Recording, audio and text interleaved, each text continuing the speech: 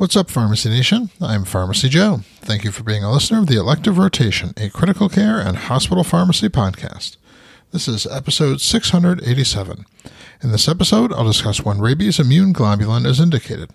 I have all the evidence supporting today's show linked up in the show notes at pharmacyjoe.com/episode 687.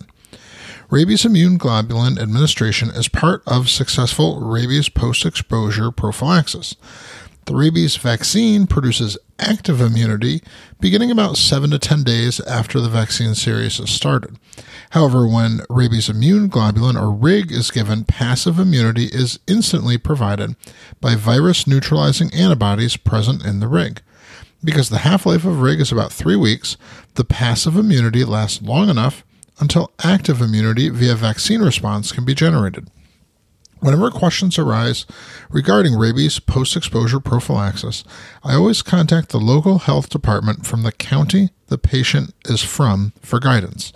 The CDC maintains a listing of state and local contacts regarding rabies consultation, and I have the link for that in the show notes at pharmacyjoe.com/episode 687.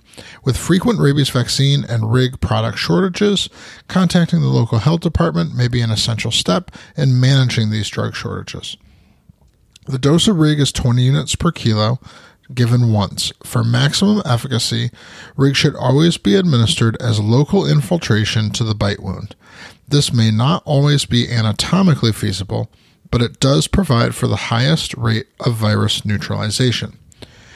Whatever RIG amount cannot be infiltrated around the wound may be administered IM in the deltoid muscle of the upper arm or lateral thigh muscle. For an exceptionally small wound site, such as a finger, a small dose of 0.5 ml may be infiltrated around the wound. For an exceptionally large wound, the RIG may first be diluted so that there's enough volume to infiltrate the entire wound. Be sure to check the prescribing information of the exact product being used, as some brands should be diluted with normal saline and others 5% dextrose. In the extremely rare event that IM administration is felt to be contraindicated, such as in a patient with an uncorrectable bleeding disorder, consideration may be given to subcutaneous administration. Due to the lack of clinical data that supports this, I would only consider it in consultation with health department officials.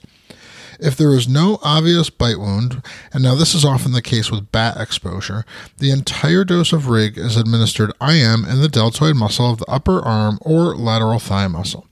In any case, when giving RIG in the deltoid, it must be given in the opposite deltoid as the one that received the rabies vaccine.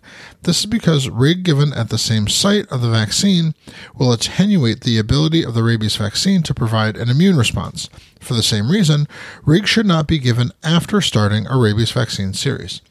A delay of fewer than 7 days between the first vaccine and the administration of RIG is considered acceptable according to the manufacturers, and this may occasionally be necessary when scenarios occur like the proper amount of RIG was not available immediately for a patient who also needed vaccination.